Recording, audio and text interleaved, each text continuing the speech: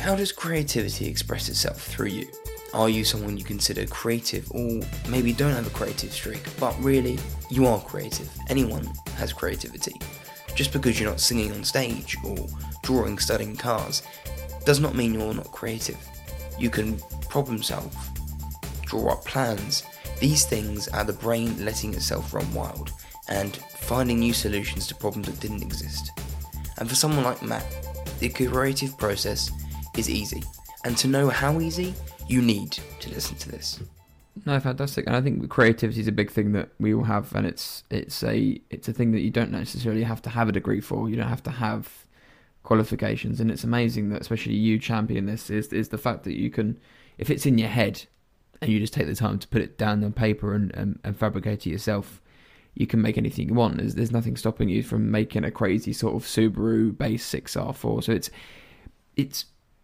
where's the ideas come from? Where does the creativity come from? Because it's something I quite like as well, to sort of have the ideas. Because where did you think the creativity comes from? I think the ideas just stack up. I sort of write a little list. I'm not calling it a black book as such, but it's just this little list of every so often, after a few beers, you've had a chat with someone or you see something on TV and just, so I've got, obviously new things always keep popping in and jumping in front of others, and some are sort of dream ones where you think, well, I need money to be able to do that sort of build, so I've got, I've got sort of a big list of sort of 20 odd projects in my head that, be nice to do at some point.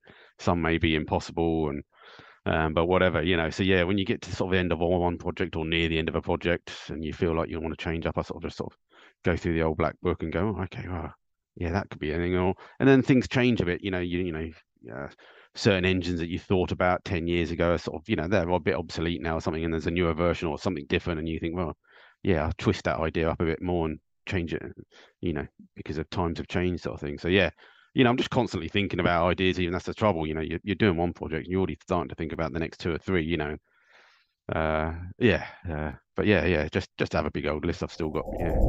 Thank you for taking the time to listen to our Sparks. These episodes are a great chance to get back to the best bits of our guests, whether that be what drives us, from Andy Palmer, to the inner workings of content production at Drive Tribe through Mike Fernie, and the power of self-development with Abigail Andre.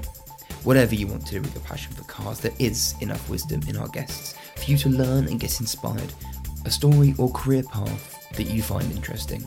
And if you enjoyed Matt's episode, there will be a link below in the show notes for his full chat with me, along with his channel, so you can watch more of him doing his thing. And so, with that being said, I'm Harry and this is the Ignition Podcast. Thank you for listening.